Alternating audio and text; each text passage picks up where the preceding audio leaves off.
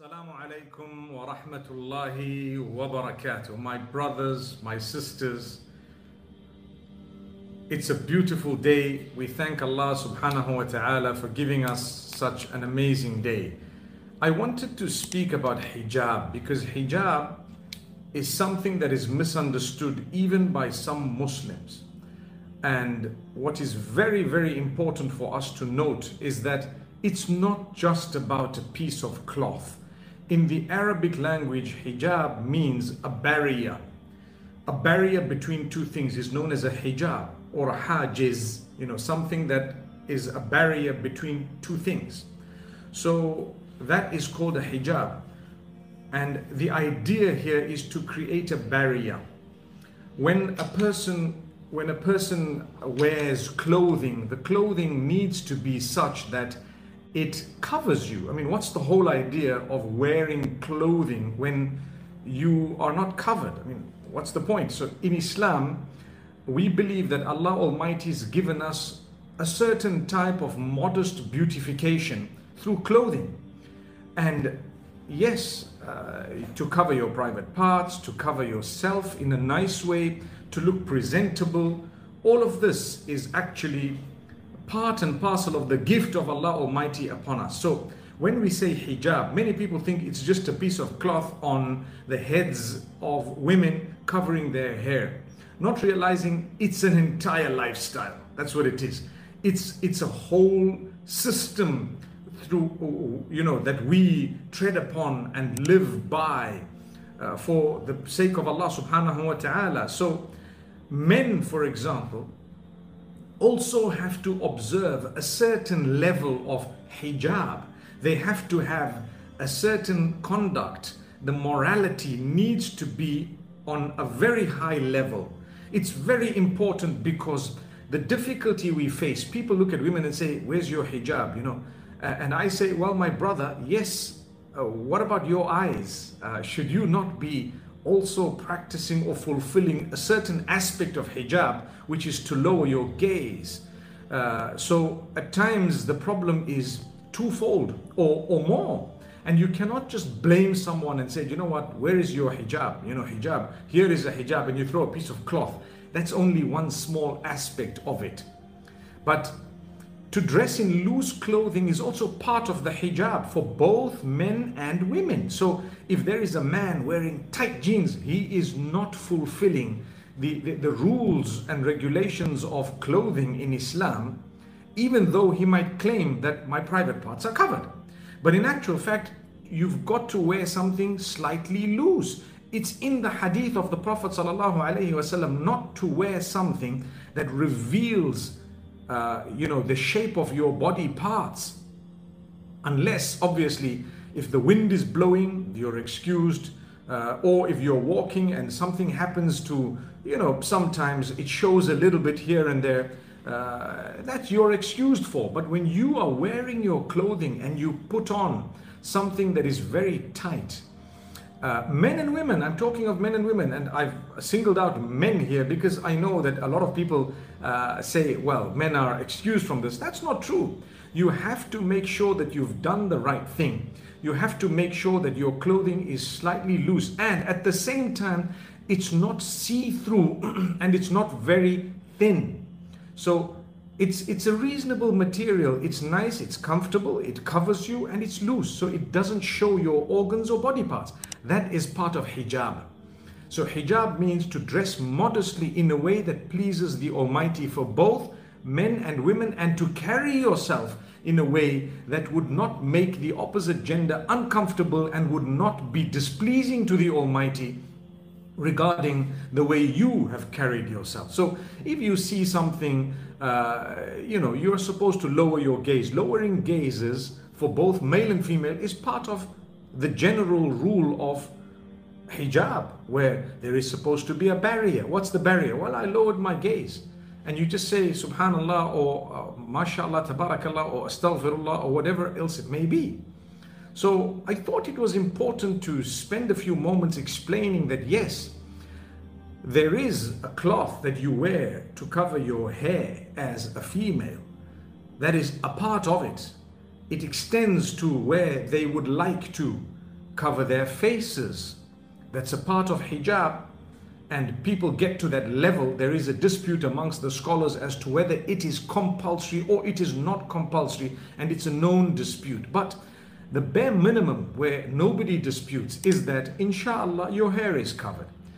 That doesn't allow you to just dress in anything after that. So what happens is, because my hair is covered, now I can put on something extremely tight, something very revealing in terms of cleavages and so on.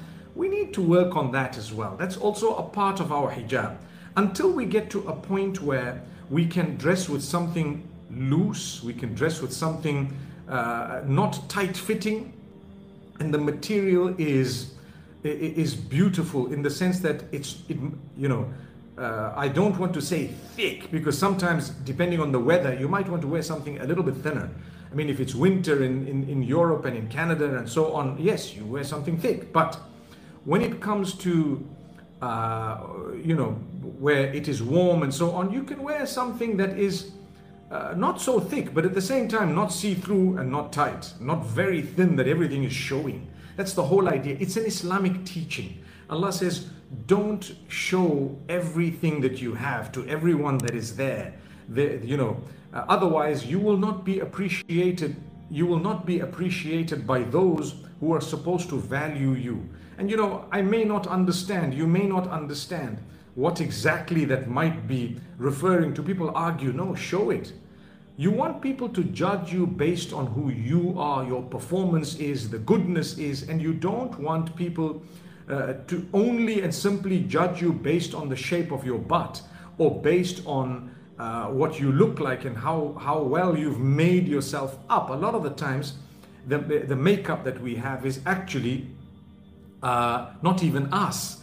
We ourselves wouldn't recognize ourselves if we were shown a photo of ourselves with makeup before we saw ourselves in the mirror in cases today. That's how it's become, where we're so dissatisfied with our looks and so on that we just don't want to admit that I don't love myself the way Allah's made me.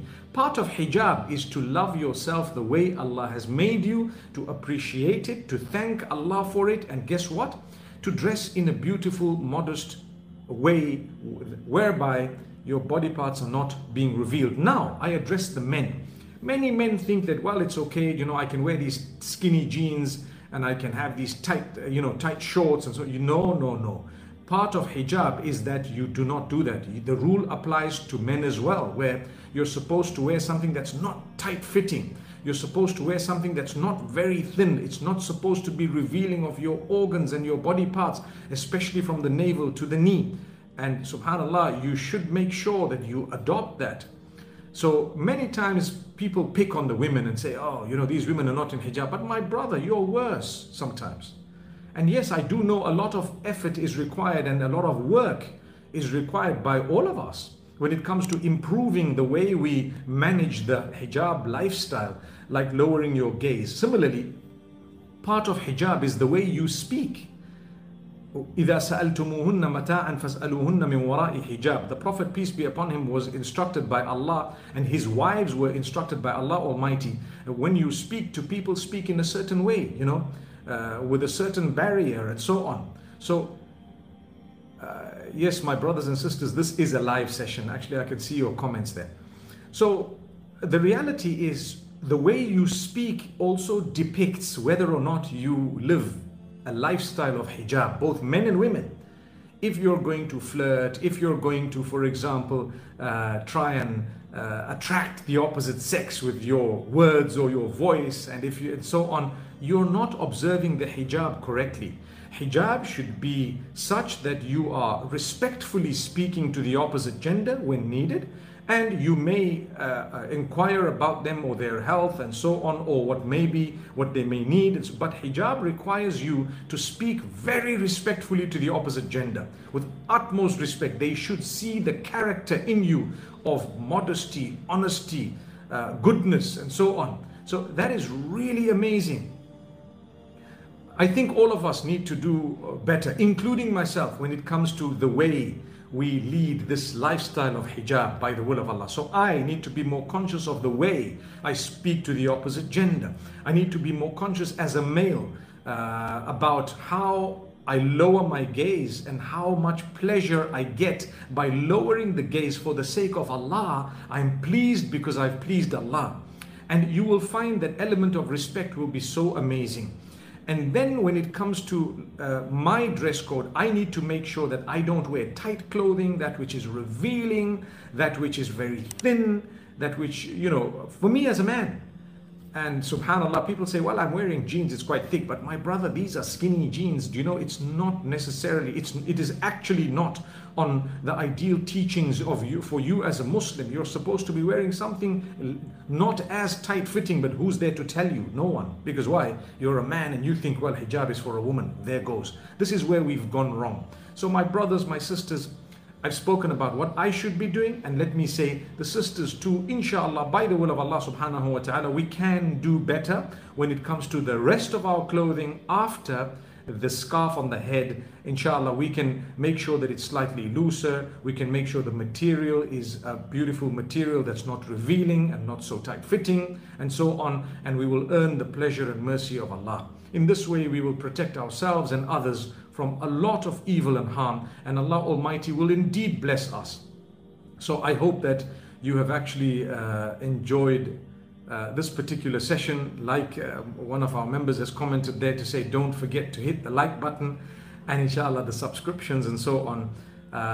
Inshallah, I'm looking forward to the month of Ramadan. We're planning a good series by the will of Allah, and inshallah I will probably be moving from country to country, a few countries and a few cities, and I pray that closer to the time we would be able to reveal a little bit more in that regard. In the meantime, preparation for Ramadan includes that you start looking into your dress code and you start making sure that you've improved even in your dress code. What's the point of a person fasting all day, subhanallah, and yet you've messed up when it comes to your clothing because you might have fasted, but you made others drool. May Allah forgive us.